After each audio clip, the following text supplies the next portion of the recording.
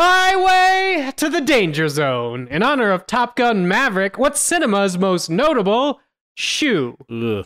I'm Katie Rich, and I'm going with Keenen Ivory Wayans' Goldfish platform shoes, and I'm Gonna Get You, Sucker, which I know have been parodied in other movies, and I feel like it should be Austin Powers, but I don't know for sure, but I have seen those Goldfish shoes a bunch. How can those shoes be parodied when the I'm Gonna Get You, Sucker is parodied? Well, I think they are, I think it is a parody of shoes that, like, allegedly existed in the 70s, Yes. so, like, maybe it's, like, some Studio 54 parody that I'm trying to think of, but, there's an entire extended scene of him walking down the sidewalk in them and people laughing at him, including like an entire like street band. So that seems like the winner. They are amazing shoes. I'm Matt Patches. I'm going to have to go with that little adorable shoe that dies in Roger Rabbit. That poor shoe dropped into the dip. Oh, the dip. Such a scarring scene from my memory. And I'm Dave with the 7, and I'm going to go with the self-lacing Nikes from Back to the Future Part 2. And I've occasionally been tempted to, buy the super expensive official ones, which they're like, what, 50 or something? Haven't yet. But I would like them, please. Did you say they're $50? No, like 50 made. I think there's only 50 pairs made like, of the official $50, ones. like, do it. Just go buy some Nikes, yeah.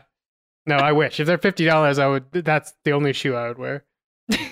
Gentlemen, you can't fight in here. This is the war room. Fine, I can hear you now, Dimitri. Clear and plain and coming through fine. I'm coming through fine too, eh? Good. Then, as you say, we're both coming through fine. Good. Well, it's good that you're fine and I'm fine. I agree with you. It's great to be fine. It's a podcast. Hello and welcome to Fighting in the War Room. It's episode 393. It's Pandemic 114. It's the week of Wednesday, May 25th. That's the day that in 1878, Gilbert and Sullivan's HMS Pinafore premiered.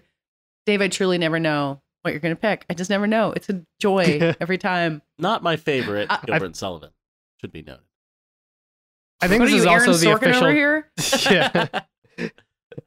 I think it's also the official date of the Protestant Reformation, the rebuking of Martin Luther. But Ooh. HMS Pinafore, much better.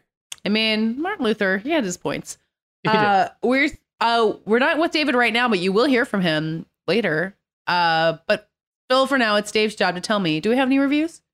We do. We have a review on the iTunes, which you could leave us on the podcast app or on iTunes on your computer. It's from RKJCNE, all caps, maybe an acronym. But it's 5 stars. Great show. I pulled my act together and rated the show so as not to hear about another Star War. Woo! My 2 cents for the conversation about streamers not creating stars is that Paul Mescal and Daisy Edgar Jones are the 2 best chances yet for this kind of crossover. Who are they? Both have What? Hang on. Let Dave finish, and I'm going to say something about this. Great. Both have continued to pick interesting roles in which their charisma shines through, and given Timothy Chalamet and Emma Stone type roles respectively, I could see them knocking it outside the park. Are these the 2 from the Rooney adaptation on Hulu? What's it called? Yeah, the normal people. The normal people. Oh, they're hot. Great.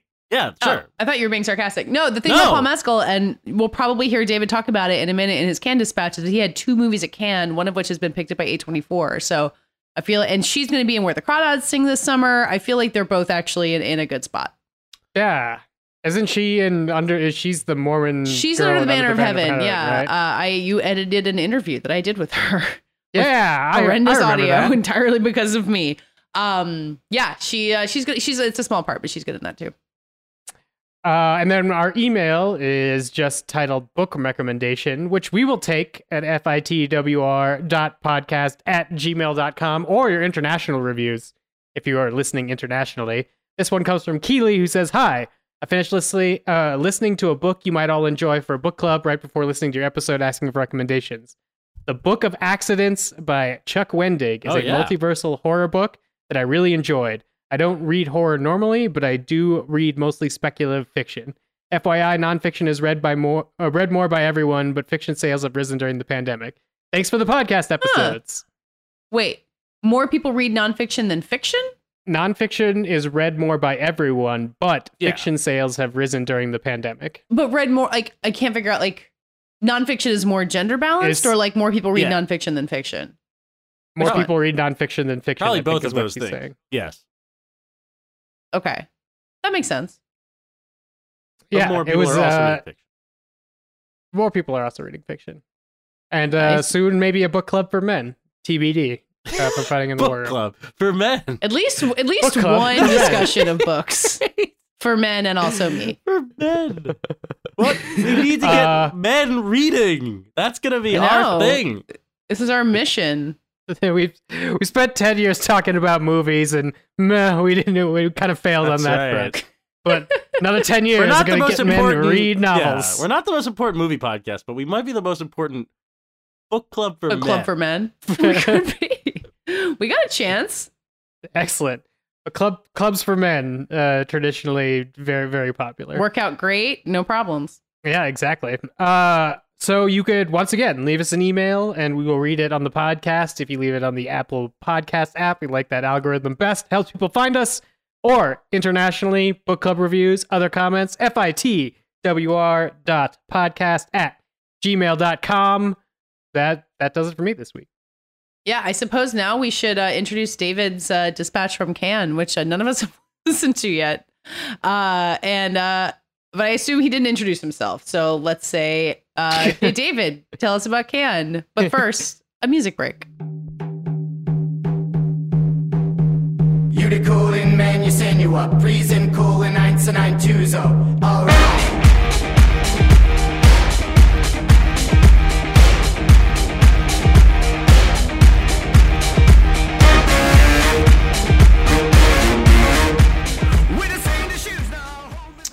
Hey guys, it's your boy. I got some bad news, and that is that I have not yet taken Ambien, which longtime listeners of Fighting in the War Room will know is tradition for my film festival dispatches that I record on my own, sitting in a sad hotel bedroom somewhere. But I'd say that the current state of my shriveled brain is equivalent to being on Ambien, considering how fucking tired I am. It is Monday night on whatever day of the week it is, whatever day it is in Cannes, May something or other. And it is usually around the time that I am suddenly very ready to go home and my body is failing in every which way. And that is more or less where we are. But there's still a little ways to go, a few more movies to see, and somehow more words to write. And I'm just going to have to live with that. But yeah, I'm here in France. It's Cannes. We're back. I feel like I was just here. Cannes last year, for those of you who didn't know or don't remember, was in July as opposed to the usual May date because of the pandemic, which you may have heard about. And so I was here about 10 months ago, which may not seem all that different from coming here on an annual basis every May, but really does feel like I never left. If not for my toddler getting 10 months older, I probably wouldn't have noticed. But that is a whole different road to go down, and all of my various techniques of trying to find some peace with being away from him for 12 days. I came up with a little, I mean, okay, maybe we'll go down that road. I came up with a pretty good one. Obviously more for me than for him, but Asa currently obsessed with time or numbers and like the way that they're presented in forms of representing time. Doesn't understand the concept of time, but is fascinated by clocks. And so to kill two birds with one stone and partially sort of get him on board with the concept of days, but mostly to have a way of counting down to my return, I made a little Post-it sign that said days until data comes back, and then under that were tear-off Post-its with 12, 11, 10. And so every morning in New York, he FaceTimes me with a new Post-it number, and he says, 5 days until data comes back, and then 4 days until data comes back. I don't know if he knows what it means, but I'm assuming, thinking, hoping, gleaning that he is recognizing that the numbers are getting smaller every subsequent day and that it is building to something. So we got that. Anyway, movies. Cannes. What a festival. I had, whether logically or not, kind of assumed for a while that this was going to be a bit of an off year for Cannes, just because last year was such an embarrassment of riches since the 2019 edition was, or the 2020 edition was canceled. And then this year is sort of suffering from the whole state of the film industry around the world, suffering from supply chain issues and production flow issues and shooting issues and all those things, that while the volume of films at Cannes this year is as robust as it was last year just about, I think that the festival may have had slightly less to choose from. The filmmakers may have been impaired. And Cannes isn't really big on COVID movies. They don't have veritably an entire sidebar dedicated to them like Sundance has, and certainly they're not doing the view from home thing. But that being said, I feel like every year towards the first weekend of Cannes, it feels like an off year, and then by the end of it, it's another strong showing. I think this year maybe less so, just a tad, but things are picking up. At the time that I'm recording this, the press screening of Park Chan-wook's absolutely exhilarating Decision to Leave, his first movie since The Handmaiden in 2016, has gotten out. Decision to Leave is a deceptively straightforward detective procedural about a very white-collar, married wife in the suburbs who he only sees on the weekends, detective who begins to obsess over a Chinese-born Korean murder suspect whose husband fell off the top of a mountain and may have been pushed, and about the relationship that develops from there, before eventually spinning it off into what I found surprisingly, given the nature of the movie and how the circuitous route it takes to get there, a really moving sort of meditation on the things we take with us, the things we leave behind, in particular our affections for other people. A really, really solid comeback for a guy who I really hate to see working in television. As he made his Little Drummer Girl series and is now making something with Robert Downey Jr. called The Sympathizer. I really wish he wouldn't. And then later tonight is David Cronenberg's new film, Crimes of the Future, which I was lucky enough to see in New York before I came here, and is a real thinker. I wasn't so sure what I felt about it back when I saw it, but it has grown.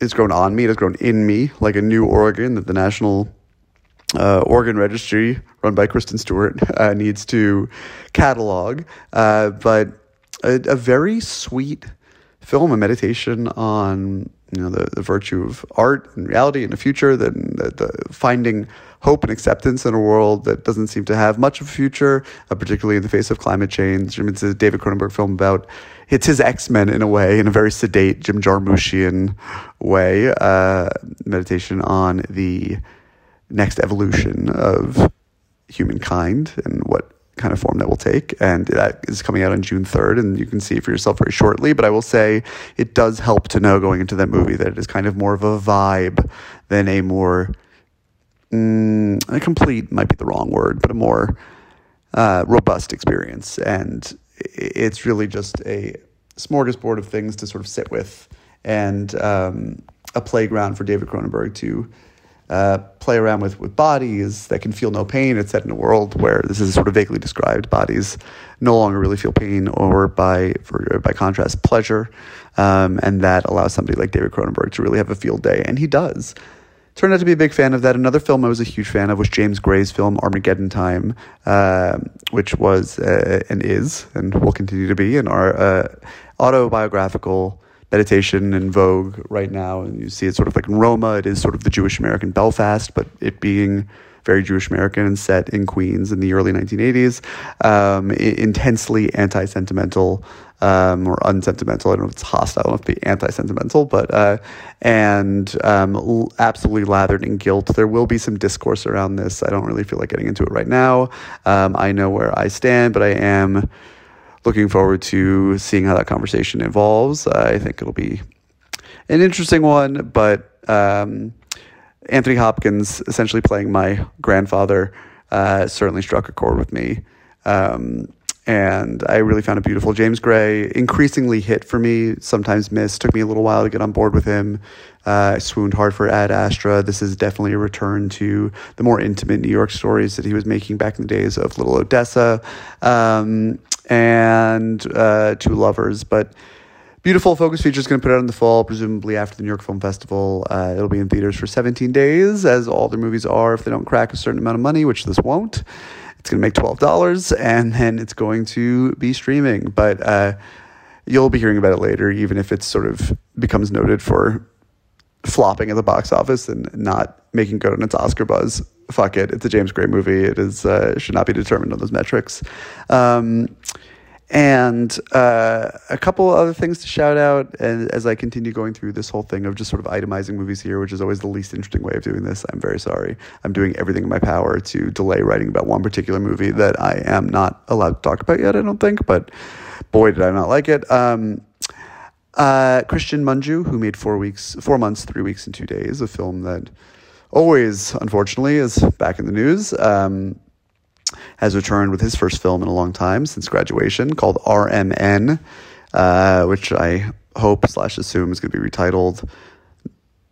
Not worth going into the nature of the title, but actually sort of a hard movie to monologue about, but it's a Romanian film, a social thriller about the EU and migration and xenophobia, and really erupts in interesting ways, and that'll be a big festival favorite. I'm sure you'll hear about later this year.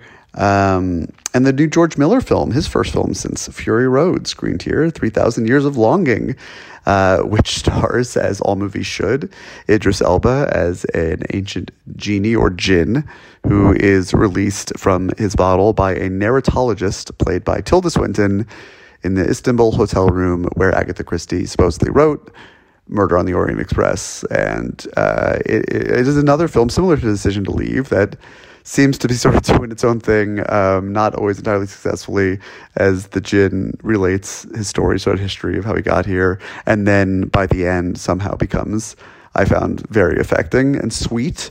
A lot of these movies, particularly ones that don't seem to be all that interested in being sweet, have sort of wound up in that direction.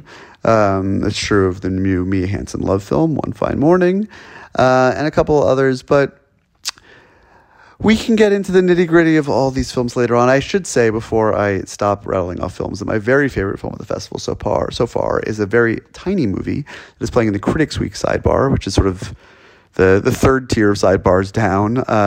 No disrespect to the movies. I mean, every so often you get a real gem, as is the case here. It's called Aftersun by a filmmaker named Charlotte Wells. It's her first movie. It's produced by Pastel, which is Barry Jenkins and Adela Romansky's company. And it has a real strong Lost in Translation vibe. If Lost in Translation were a movie about a father and his 11-year-old daughter, if you can put some somewhere vibes into that as well, going on a trip to Turkey in the late 90s. And it's mostly seen through, the framing devices is sort of mini DV home video footage. Most of the movie is shot more conventionally, but it's all very oblique and elliptical. Paul Mescal plays the father of Normal People fame, and it's just sort of seen through the eyes of this girl who is now in present times a woman, looking back at her father and trying to sort of fill in the gaps that he left behind. I mean, it's what happened to him is unclear. But the emotional arc I found very similar to Lost in Translation, if also a bit more downbeat, but similarly affecting.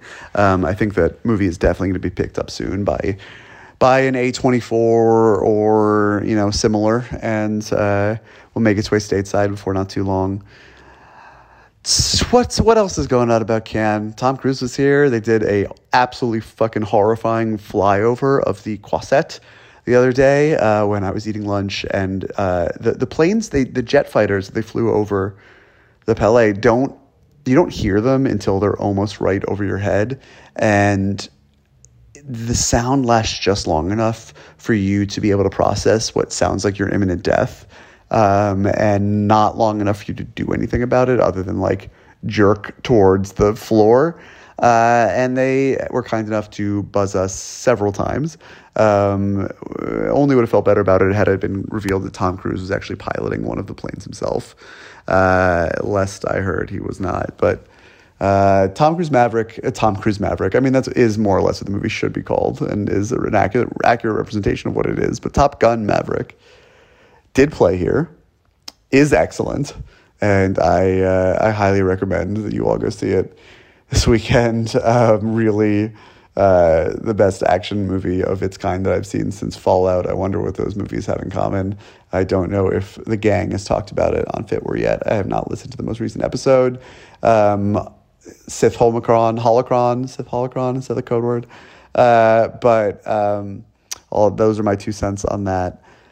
Otherwise, I mean, I don't get a lot of color from the festival just because I spend my mornings, you know, I wake up at 6:45 or 7. I go to my favorite patisserie and have 2 little sugar-covered brioches that are made fresh by this very old couple who have been here the 5 years I've been coming here. They've lost a dog in the process, who I mourn every year. But I have my Americano, and it's delightful. I go see a movie or two at 8:30, and then I'm in my room writing all day until, you know, maybe pop out for dinner at 10 and go to a party at midnight. The Crimes of the Future party is adjacent to where I'm staying. It starts at literally midnight. I have a movie early tomorrow morning. It is absolutely masochistic to go, especially because those parties at this point in the festival are all people you've talked to before, and then maybe like Lea Seydoux walks by, which I guess is reason enough to go. But maybe I'll just stop by, whatever, when in can. I feel like I've gained probably about 5 pounds since I've gotten here. I miss my son something fierce.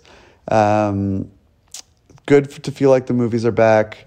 Does feel like this fall and especially next year is going to be a real bumper crop of new and exciting things, and that this year just had a little bit less to choose from, but still exciting films. There's a Dardenne Brothers movie to come. There is a Claire Denis movie to come. There is, unfortunately, a movie that I'm going to miss, going to be flying home when it screens, by Hirokazu Koreeda, one of my favorites, to come, which I'm just so bummed out about not being here to see. But I suppose if you think long and hard about it, there are bigger problems in the world, although I am hard-pressed to name what they may be. And there is a film from everyone's favorite filmmaker, not at all controversial Lucas Don't, whose Girl premiered here a few years ago and caused quite a hubbub in the United States. He has a film in competition now called Close, which has been rumored to be a big Palme d'Or contender all week long, even though no critics have actually seen it yet. I hear that it is a very, very well done but manipulative melodrama, which I suppose sounds par for the course for him. And we will see. And then I'll be home, and it'll be like this all never happened. But yeah, man, anything else to say before you can move on with the show?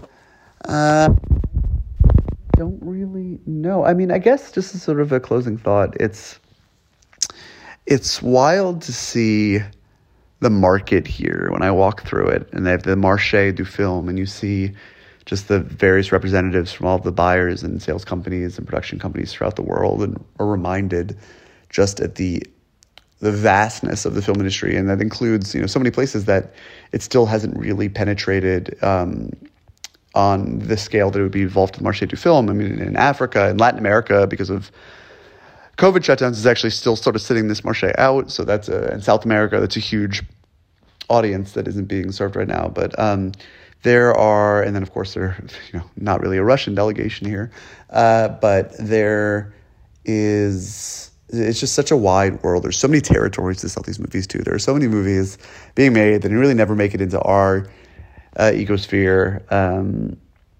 And I don't really have a salient point or anything that I'm building towards saying that, but it is, when we talk about movies being hits and flops, and I mean, yes, you can glean a certain amount of information from looking at its worldwide grosses, but what a vast web this business is. A holy spider, if you will, a reference to another Cannes movie that I don't really feel like going into right now. Yeah, so that was my 17 minutes and change on Cannes. Hopefully I have something to write home about some of the other movies that are still outstanding and waiting to see. And you'll hear a little bit more about some of these movies later this year. But this is me, your man in France, signing off. Have a good one. Bye-bye.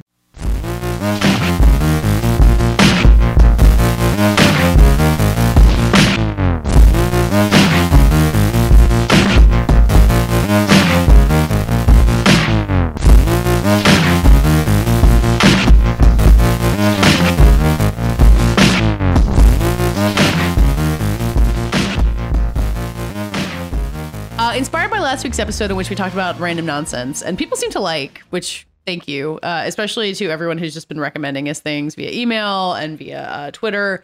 We want to hear you on all these things. I have 2 topics to present for discussion. 2? They're both kind of silly. The first one, inspired by a series of concerts played in my city of Durham, North Carolina last weekend by the band Sylvanesso, who live in Durham, North Carolina. What is this band? Why did I see multiple people tweeting about this band? I've never heard of this band. Because they played 3 nights in the middle of Durham, and they're great. I like them a lot. Or do they rock? I wrote about them for VanityFair.com last fall, so you could read that article if you Google my name and their name together. Shameless. So they played in the middle of downtown Durham on the baseball field where Bull Durham was filmed. Like if you see in the opening of Bull Durham or Susan Sarandon walk to the field, like that is where it was. It's not. Wait a second. Bill Durham is named after Durham? You mean Bull Durham, not Bill Durham, who might be a person? I have not seen Bull Durham. Sorry. And I did I Bull say Durham. Bill Durham? I said Bull Durham. You said Bill Durham. Also... It is, it's filmed in Durham, like long before I moved here. But yeah, Bull Durham is about the Durham Bulls, which is the baseball team that's still here. Why did I think it was about a man named Bull Durham? Sorry, I keep interrupting, but I'm learning a lot here. Yeah. So they played the show at the baseball field in the middle of town and had the stage set up, and like you could go stand outside the fence and watch the show. There wasn't like any like fencing or anything. So it's this very democratic, like wonderful thing. But it was loud. You could hear it everywhere. And you could hear it in my neighborhood, which is close enough to downtown to hear it, but not close enough generally to hear noise. Like we'll hear car noise. We'll hear like there's kids who like ride modified 4-wheelers or like dirt bikes around, and we hear those motors, but like concert noise is pretty unusual.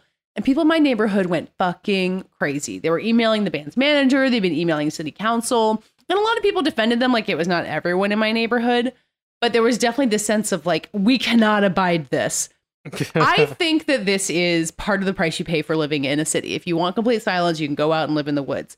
My question for you guys is, what is tolerable noise within your home from the outside world? And what is something that you would get up in arms and email someone or even just complain to the neighborhood listener about? Is Durham a city?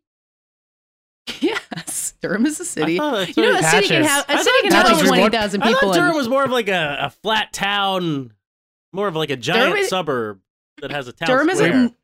No, this is the you live in a giant suburb with a town square. What is the How about highest that? building in Durham? Are we talking? I just said we probably like 20 stories high. We want people from North Carolina to listen to us, Patches. So I'm causing Katie to die. You were on a slippery slope when you're like, do they rock or do they slap? Like less of those comments. How have I transformed to the elderly dad over like just? I'm sending you a picture of the Durham skyline. I'm asking the I think it's you need to spend more time with your Polygon staff members. They were really keeping you young. I was about to say I've been gone, so I've now become elder millennial. You're completely outside. untethered. Yeah, I'm outside the bubble right now. I need to get back to my Gen Z. This is an interesting question because I do think it.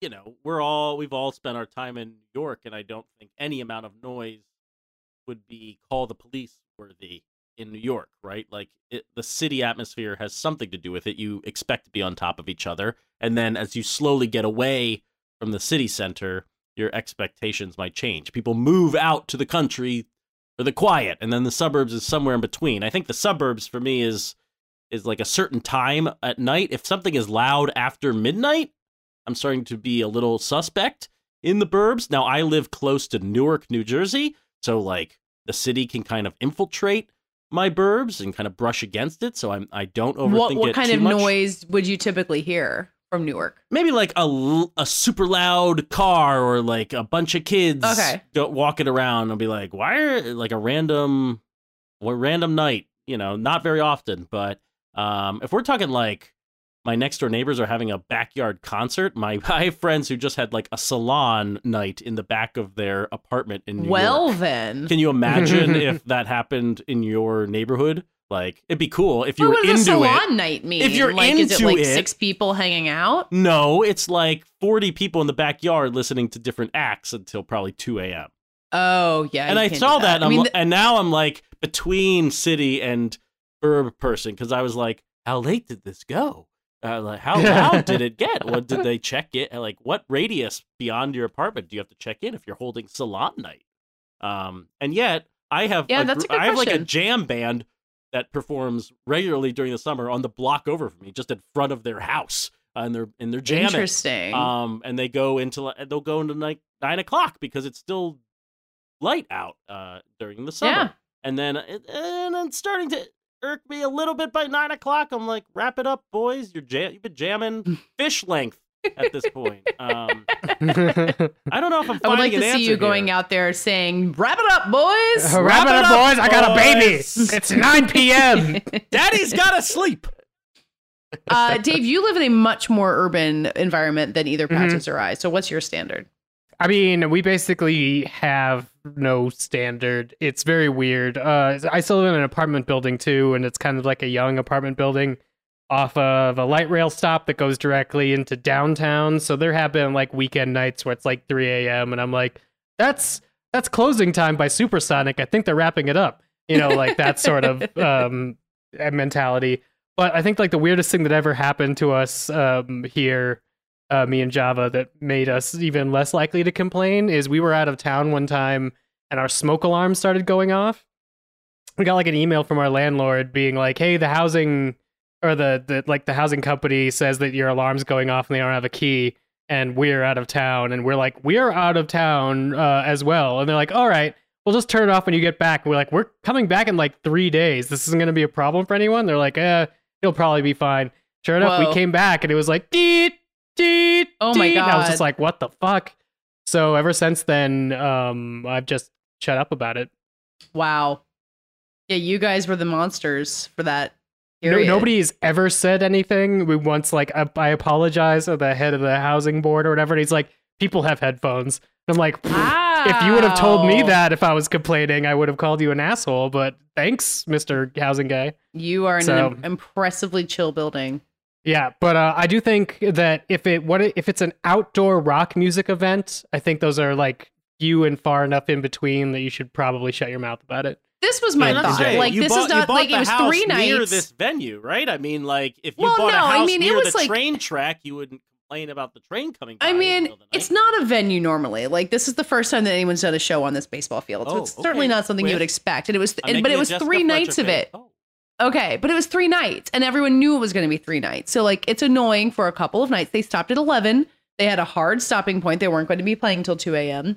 Oh, that's good. And it was such a big like spectacle. Like the night we went, like Yo La Tengo was the openers. Like they are a well-known band. Like it's exciting for a small city like Durham to be able to host something like this. And I feel like that outweighed the annoyance of being able to hear a concert from inside your house. I think if the parameters are set early on, then there is no argument. I think if they said, and it's all about time, right? And it's all about, we're hard out 11 a.m., no encores, no drunken people roaming at like 2 a.m. It's like the spillover effect of loud stuff happening that gets even more annoying. That like it can't. Yeah, you wouldn't get up. that this far into my neighborhood. Like that's only going to happen in the area where they're used to more like actual like in your neighborhood. Action. What are you hearing?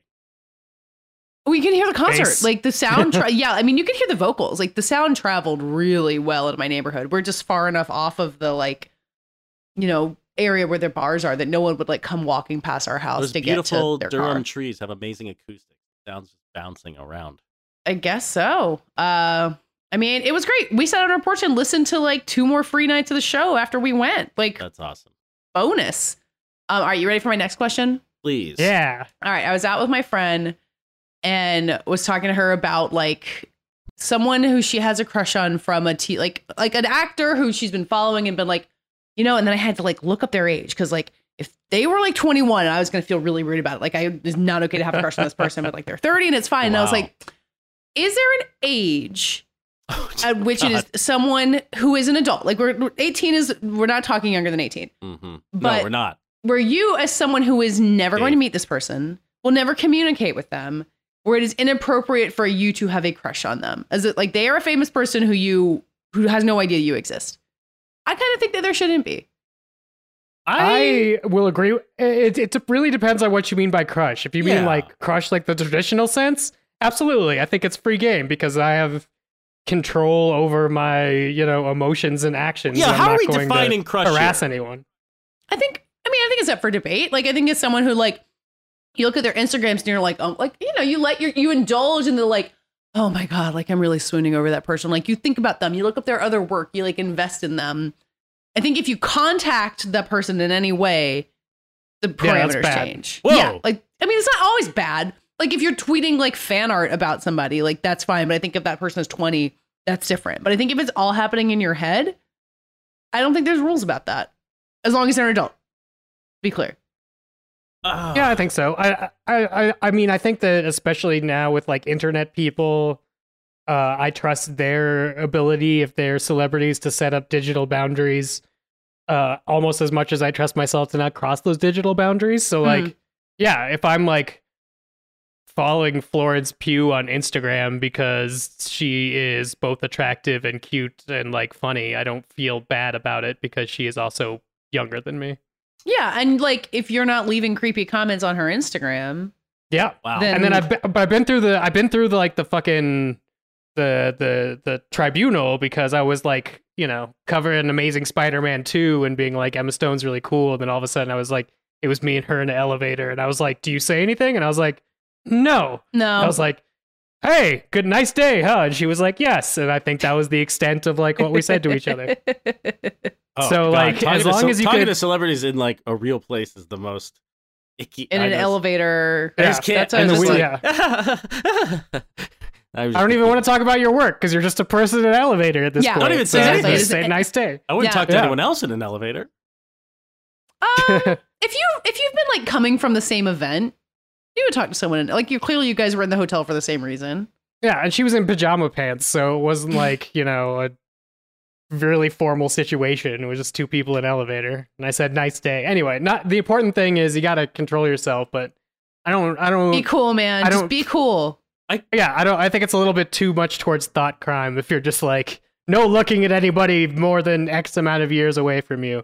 Wow. Within reason, obviously. I guess I have a lot of thoughts on this. They're disparate thoughts, and they're not fully formed. But I mean, obviously at Polygon, I feel like a younger generation has embraced crushing openly in a different way. We talk a lot about crushes at Polygon, and you will find written content, and that is very fun about crushing at Polygon. And it's not something that came naturally to me or my understanding of things, mostly because I'm like a cis man who's like, I feel like I was in my 20s when we decided no man shall talk about sex or attractiveness, or like, you cannot find anyone attractive.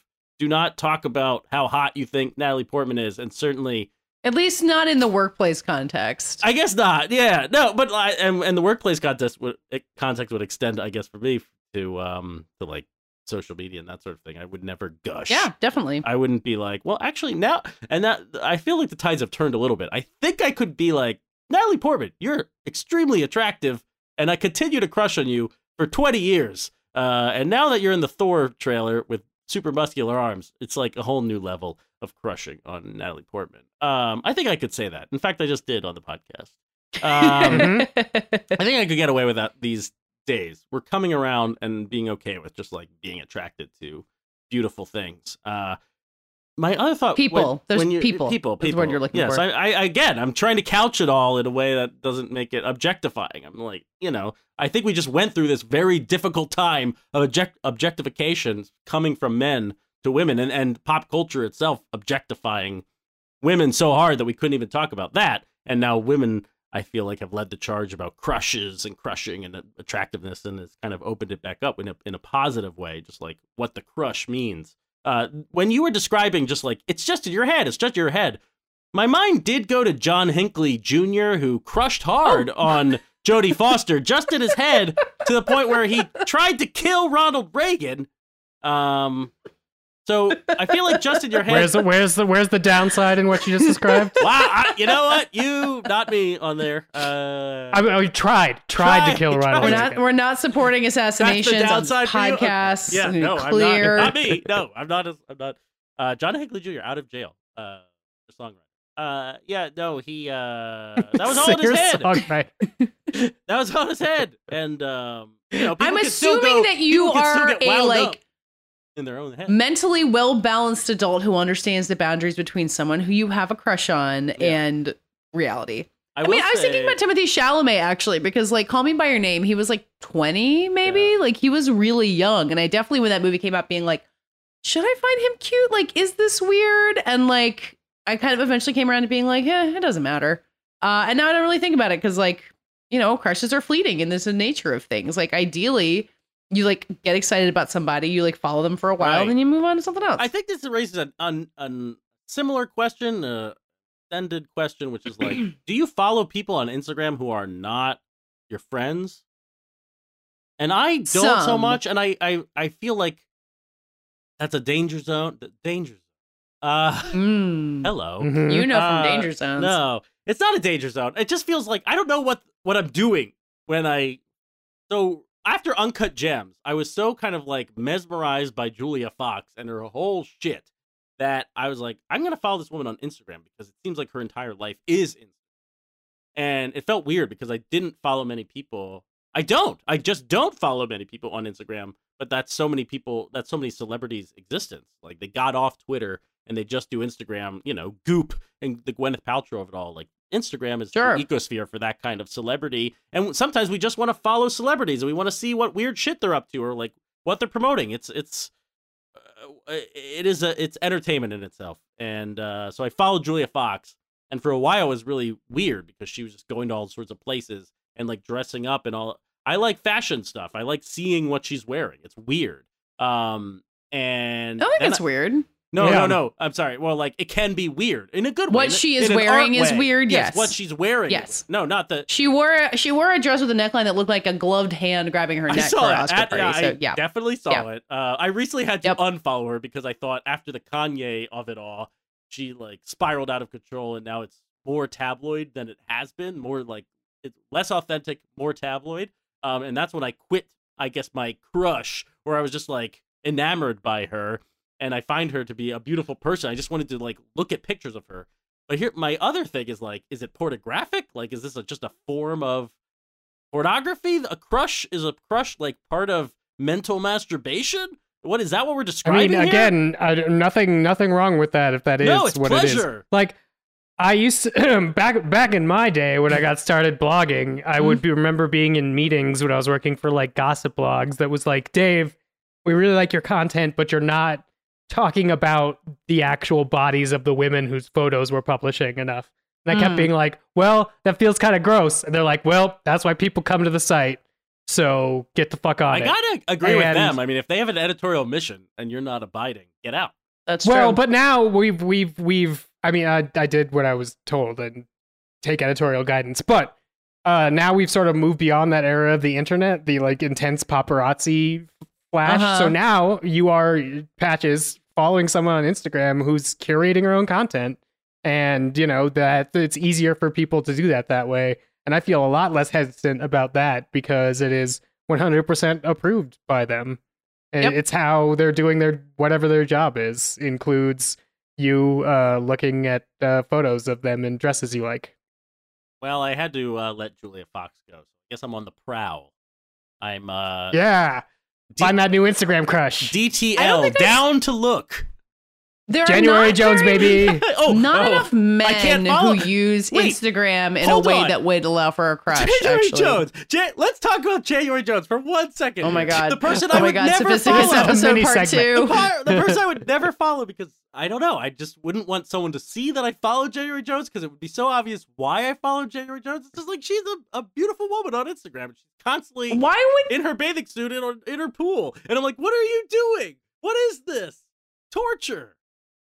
Shouldn't feel ashamed of wanting to follow January Jones on Instagram. Yeah.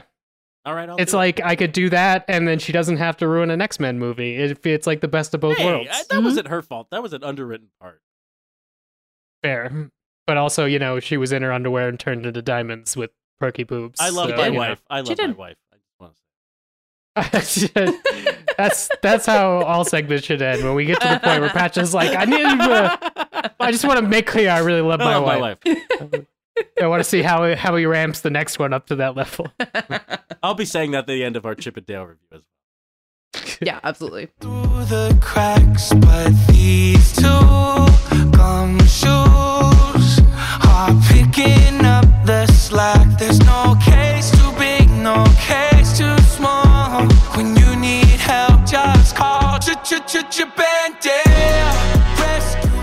Guys, something really weird happened this past weekend, which is a Disney Plus movie. Not in theaters, only on Disney Plus. called Chip and Dale Rescue Rangers came out, and it really surprised me, as I was a fan of the Disney Afternoon and have sung previously the praises of the DuckTales reboot. So I know these properties can be rebooted, but this Chip and Dale's Rescue movie starring John Mulaney and Andy Samberg as Chip and Dale is its own thing entirely. I would not classify it necessarily as having anything to do with the Rescue Rangers of Disney Afternoon, although it treats that as a reference. This is much more in the vein of a Who Framed Roger Rabbit spiritual sequel, which maybe begs the question of who this is for. Luckily, my co-hosts have children. Yeah, us it's and not our for, children. It's not for. I don't think it's for our children. I mean, maybe.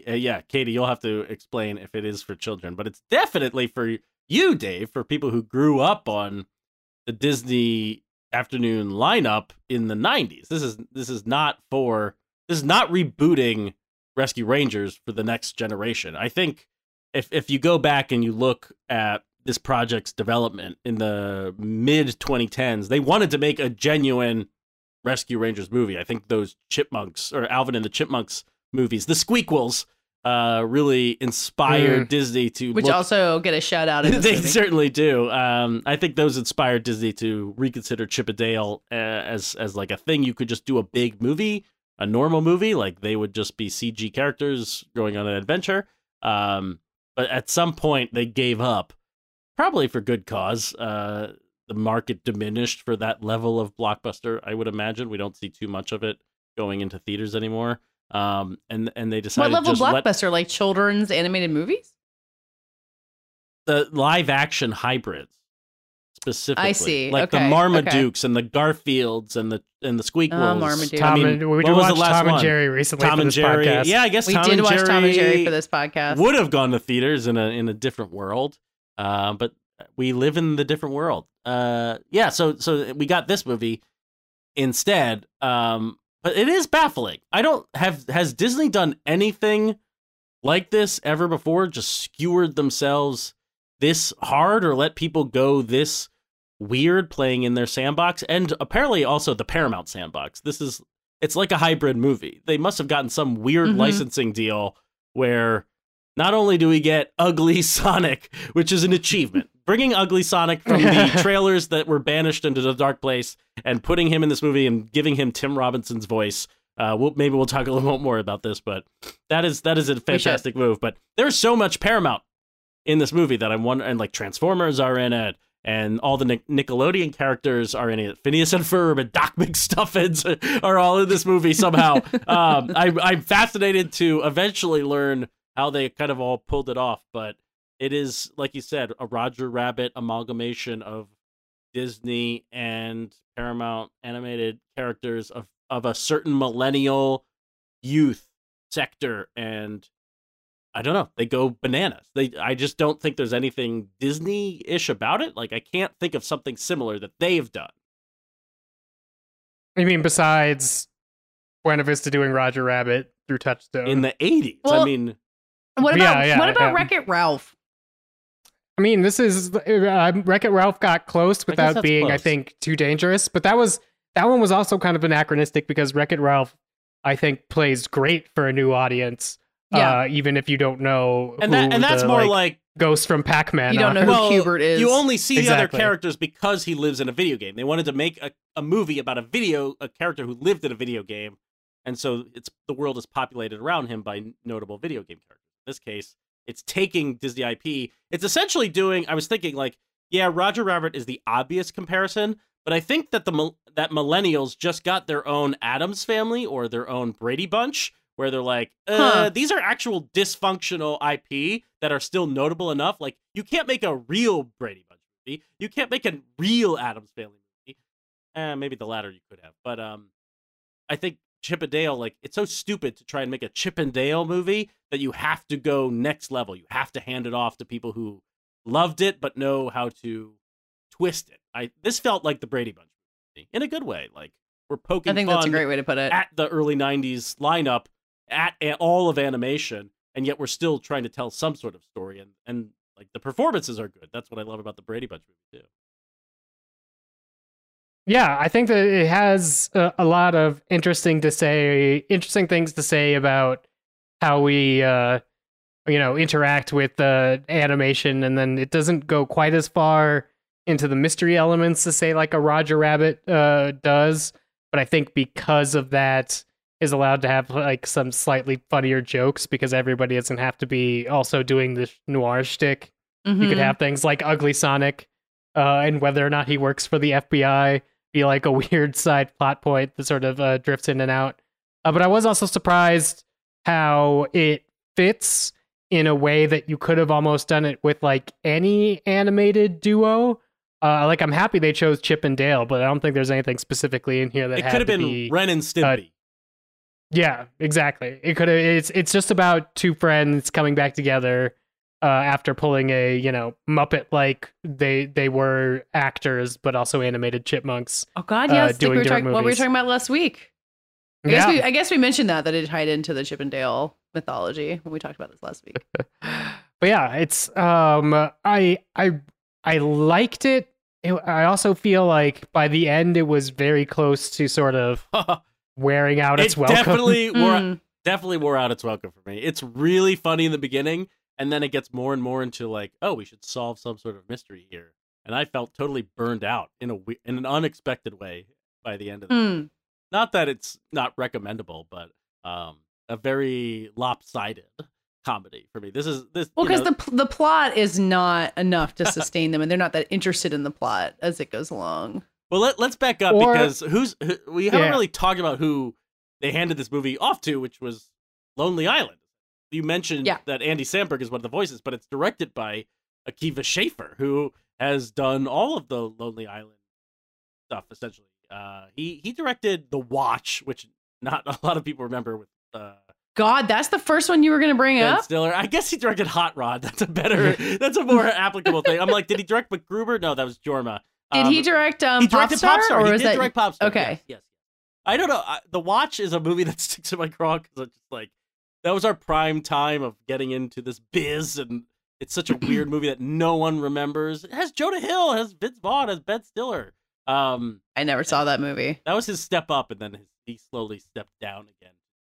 Popstar, I suppose. But yeah, this is a masterpiece. What are you talking about? It is. It's really fucking good. I rewatched it recently. That is that sustains itself too. Like the parody of it. All sustains itself. I don't feel like Chip and Dale keeps the parody of it all going. Like the gags don't sustain themselves. I needed, and this is a weird thing to say with Chip and Dale, I needed more references. I needed more skewering of Hollywood. When it actually goes into, and Roger Rabbit is really successful in doing the actual noir. I want to know what the mystery is. I want to see them go down the rabbit hole, if you will. Whereas this one, the mystery is not good enough. And I think you could have made it good enough. I'm actually reading between a very little time that I have. Patricia Highsmith wrote a book about writing mystery.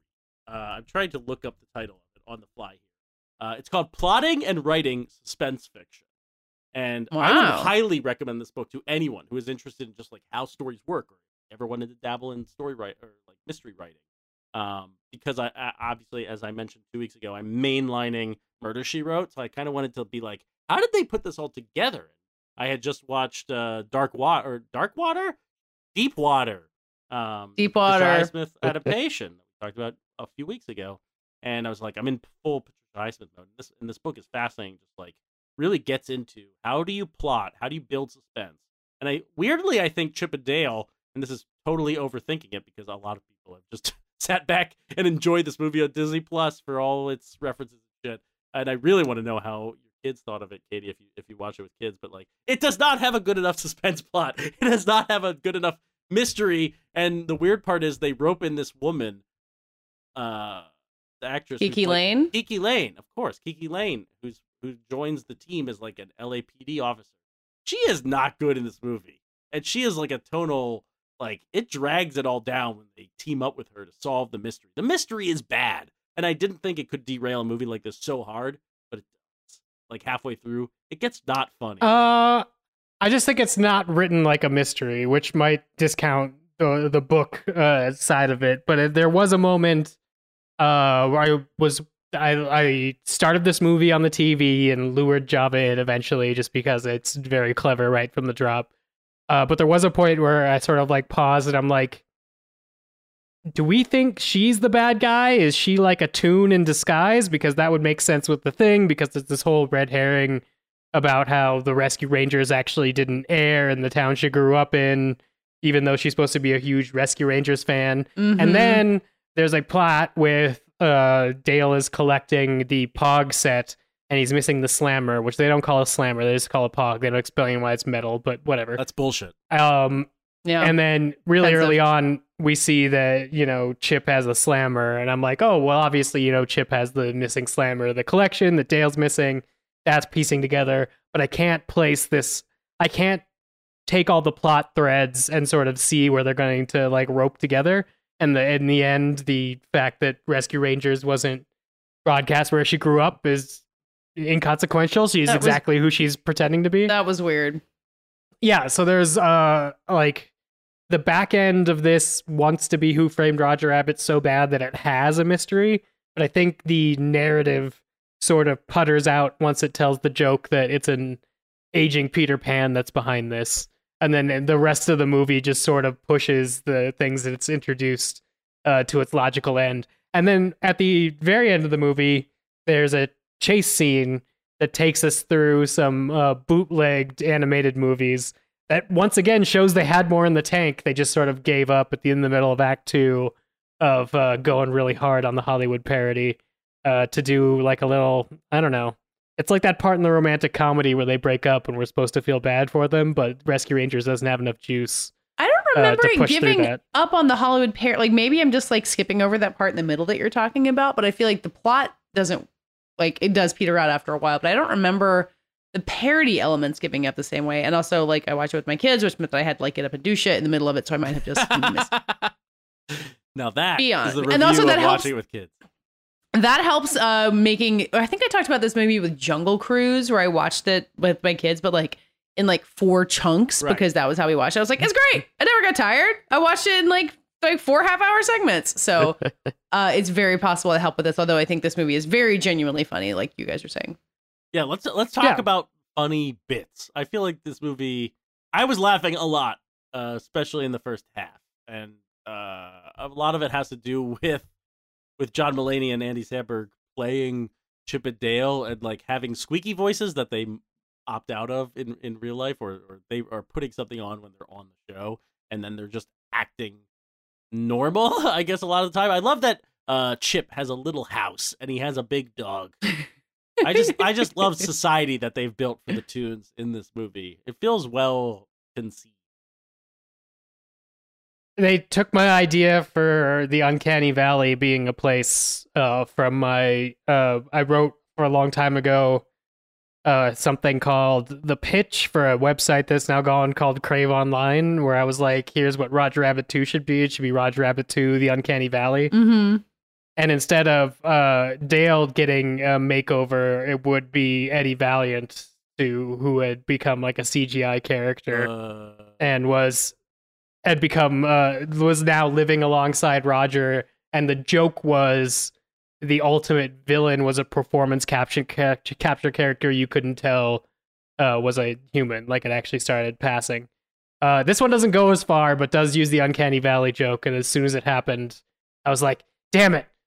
It was such a good idea. I knew we were going to get there. Of course, the Uncanny Valley is in California and close to Hollywood. Like, it makes complete sense. What do you think Seth Rogen was supposed to be from? Beowulf?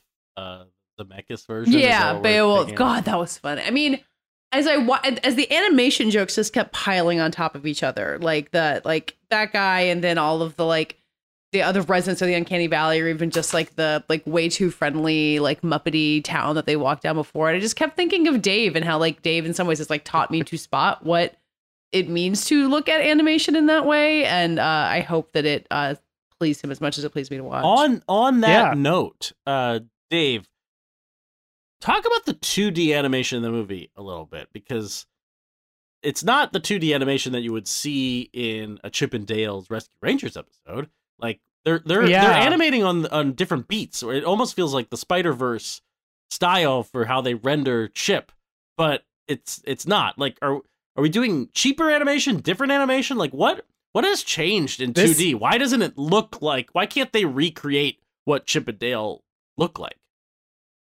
I mean, they can, but I don't think it's going to move or interact in a way that they want it to. There is a part of this film where they transition from the actual cartoon to the models, and you could see what they were going for.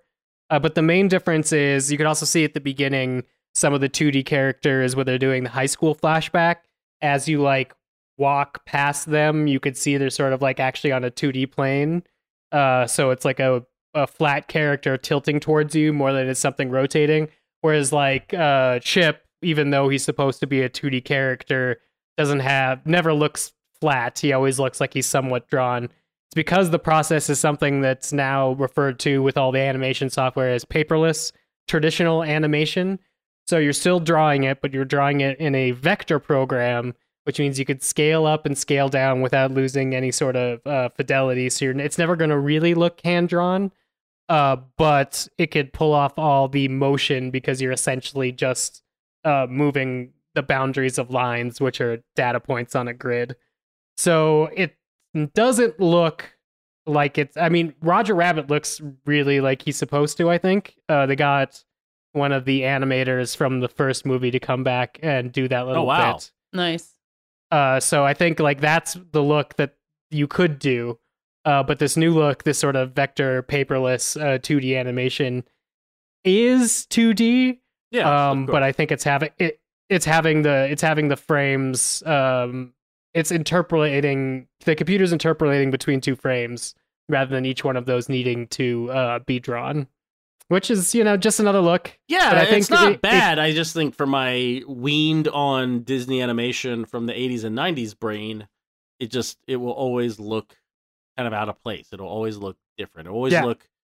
My mind immediately goes to, are they doing this cheaper? But that's not fair or right. It's just like, I can sense the difference, and I'm always going to be cautious.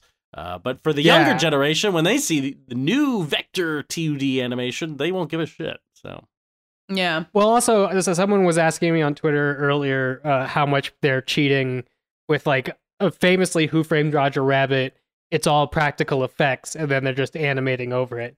This movie, luckily, you have Chip, who is, quote unquote 2D, but can exist in a 3D computerized space. You have Dale, who entirely exists in a 3D computerized space.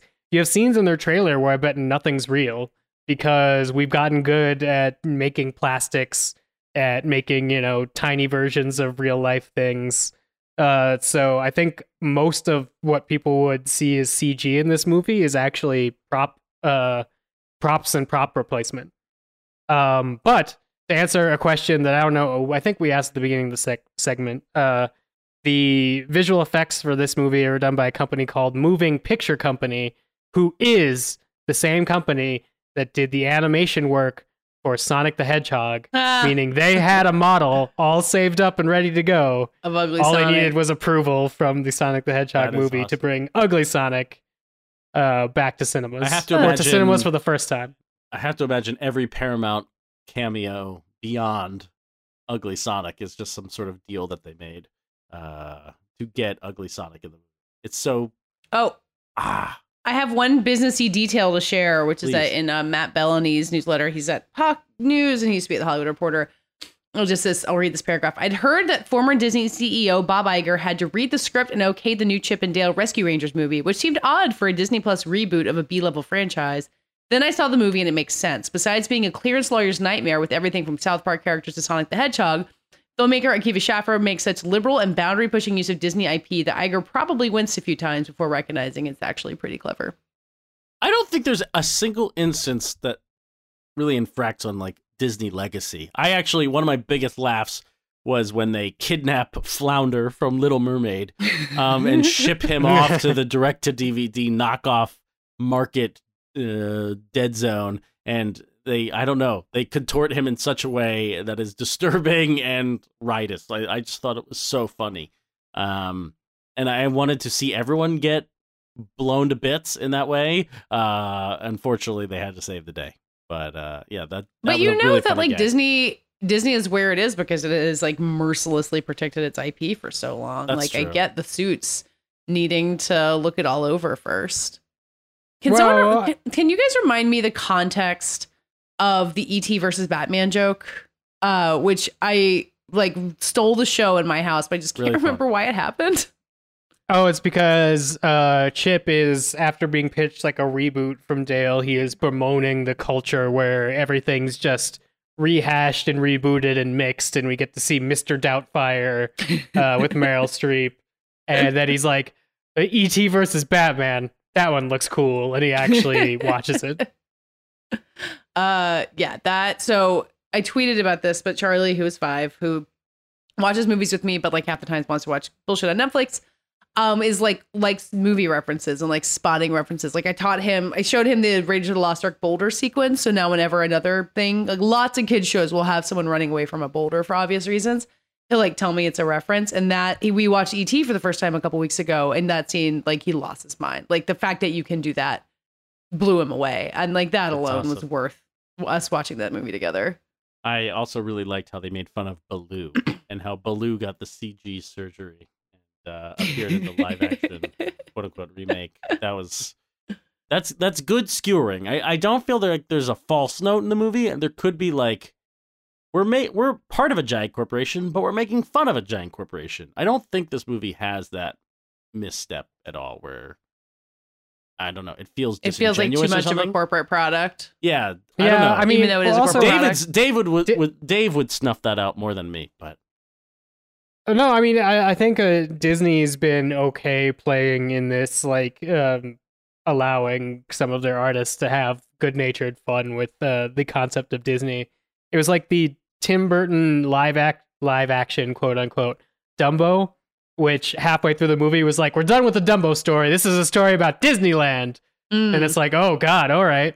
But I think they seem really open to that. And it is probably good because every time they've been very precious about things like what is or is not a Disney princess, or, like what characters are allowed to be gay or whatnot. It always backfires.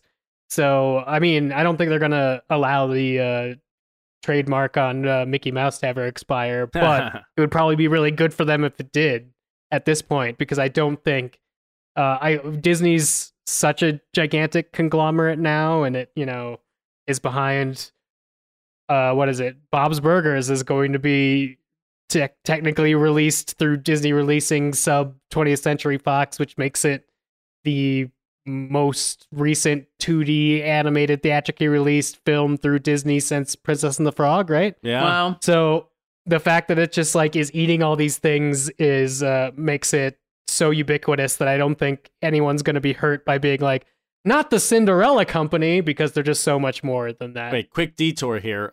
You have seen the Bob's Burgers movie. I have. How was it? Pretty good, but also I think the end of this season on television might have been better. That makes sense. Epic 2-parter. Yeah, I mean, Bob's Burgers flourishes in the micro moments. I'm not sure how you do a Bob's Burgers movie. Like, does it vindicate itself?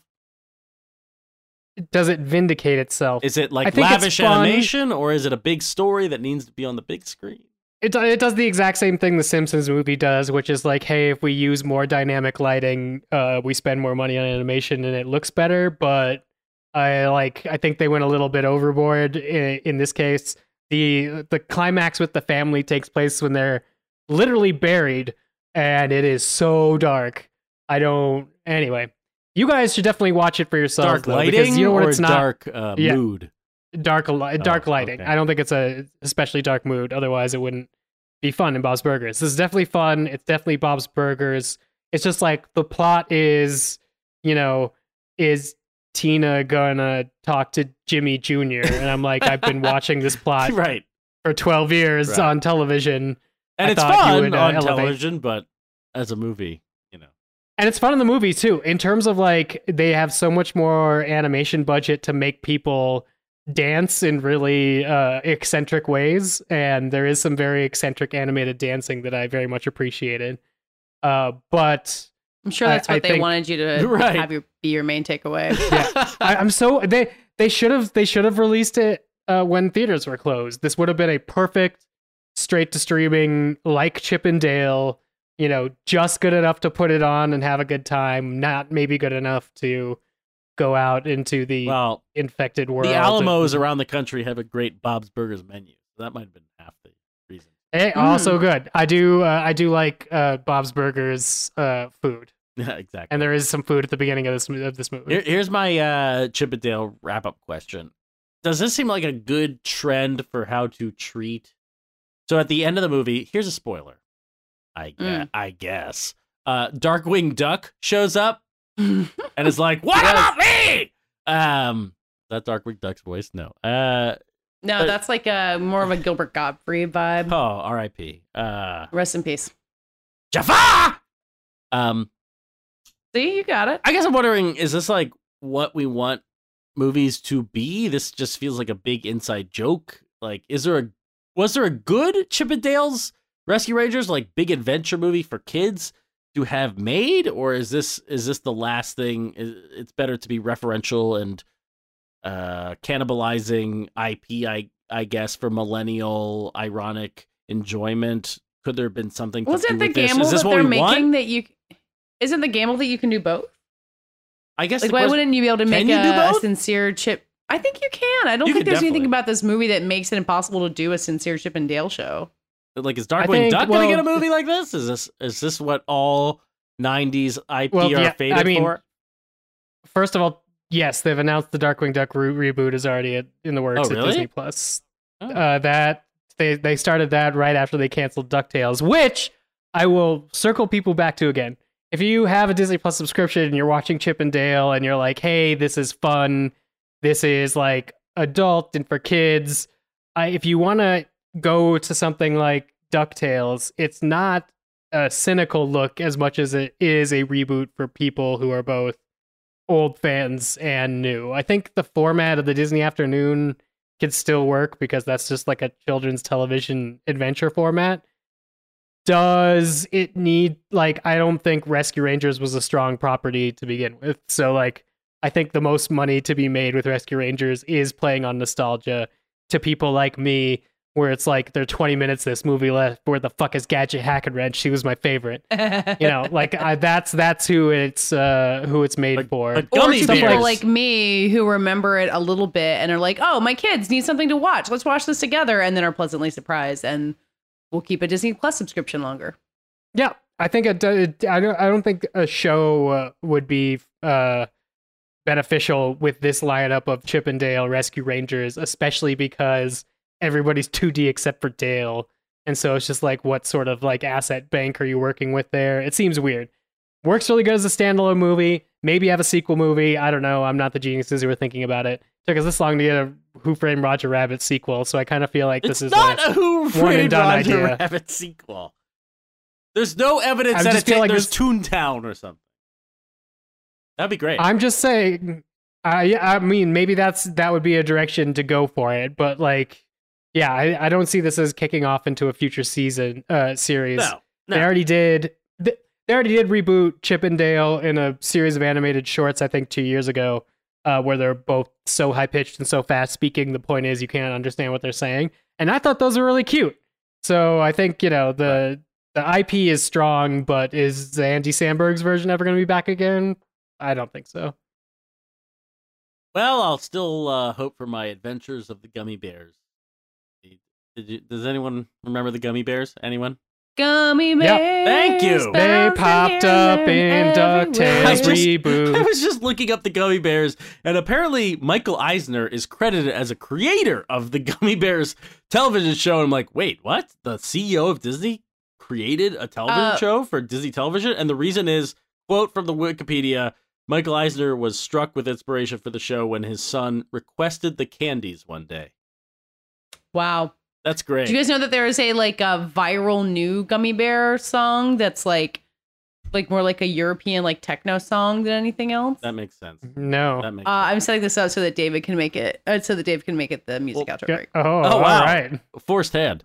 Katie, did you watch any of, what was your animated program of choice in like the late 80s, early 90s? Do you have any I definitely watched recollection Chip and Dale. I watched some Darkwing Duck. I loved Tiny Toon Adventures. Oh, yeah. Oh, yeah. Or it's our Animaniacs. That's what I'm trying to think of. Tiny Toon Adventures I watched too, but Both Animaniacs were good. was Both, probably yeah. a big one. But I watched a lot of like Saved by the Bell. Like a lot of not You were ahead of animated us. stuff too. I was immature. But I You were definitely immature. watched Rescue. I mean, I'm You were not crushing. thrilled I with was- the amount of time I I was spent not. watching. I was crushing. Yeah, you just had to get. I was a program. blue ballsing or Wait, something. we're supposed to be listening to a Gummy Bear song right now. Gummy Yeah. bear. So let's listen to a Gummy Bear song and go out. Get ready, guys. Oh, I'm a gummy bear. Yes, I'm a gummy bear. Oh, I'm a yummy, tummy, funny, lucky gummy bear. I'm a jolly bear. Yes, I'm a gummy bear. Oh, I'm a moving, grooving, jamming, singing gummy bear. Oh, yeah. Gummy, gummy, gummy, gummy, gummy bear. Gummy. That does it for this week's show. We'll be back next week. In the meantime, tell the people who you are. I am Matt Patches, deputy editor at Polygon, where I'm not really working now. So I hope they're doing a great job. Clearly, again, I've devolved into elder millennial. I have no sense of culture. Great job, kids. Or what kids are doing. But yeah, we have a website, fightingintheroom.com, where I'm very curious if there's any other episode where we've mentioned how that I once said, if Top Gun 2 happens, I will eat a shoe, because clearly Top Gun 2 is happening. I should probably see the movie, right? Has anyone... Dave, you've seen Top Gun 2. You've seen Top Gun Maverick. I've seen Top Gun. If I 2, try and yeah. see it this weekend, can we talk about it? Yeah, maybe. I would love to. I would love to I talk should about it next probably week. see it. I should probably see it. I've had a real journey. When this episode comes out, I may or may not have been. I've eaten the shoe for Top Gun 2. But I'm curious if within the archives of fightinginthewarroom.com you will find references to this. I would just listen to every episode to find out. That's a smart way to go about it. I'm Dave Gonzalez. You can follow me on Twitter at DA7E. You could also follow the other David you heard at the top of this podcast at David Ehrlich. He is a senior film critic at IndieWire, and that's his name, David Ehrlich. You could email all of us at fitwr.podcast@gmail.com. That's also you could send your international reviews. And to hear more of this voice that's talking to you right now, you could listen to Trial by Content, where I'm debating things with Joanna Robinson and Neil Miller, or you could head over to patreon.com/DA7E and Neil to hear Neil Miller and I's podcast about good movies. That's it. That's all my stuff. I'm Katie Rich. You can find me at Vanity Fair on the Little Gold Men podcast, where we had some canned dispatches this week. You can find me on Twitter at Katie Rich, KATEYRICH, and we're all on Twitter at FITWR, where we'd love to hear what your childhood animated series choices were. Or you can answer this week's Light Your Own question, which was... In honor of Top Gun Maverick, what's cinema's most notable shoe? And thanks for listening, and we'll be back talking to you next week.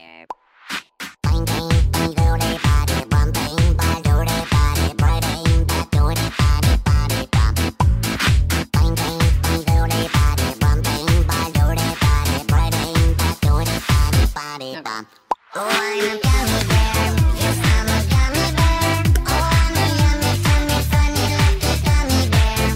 I'm a jolly bear. Yes, I'm a gummy bear. Oh, I'm a moving, grooving, jamming, singing gummy bear. Oh, yeah.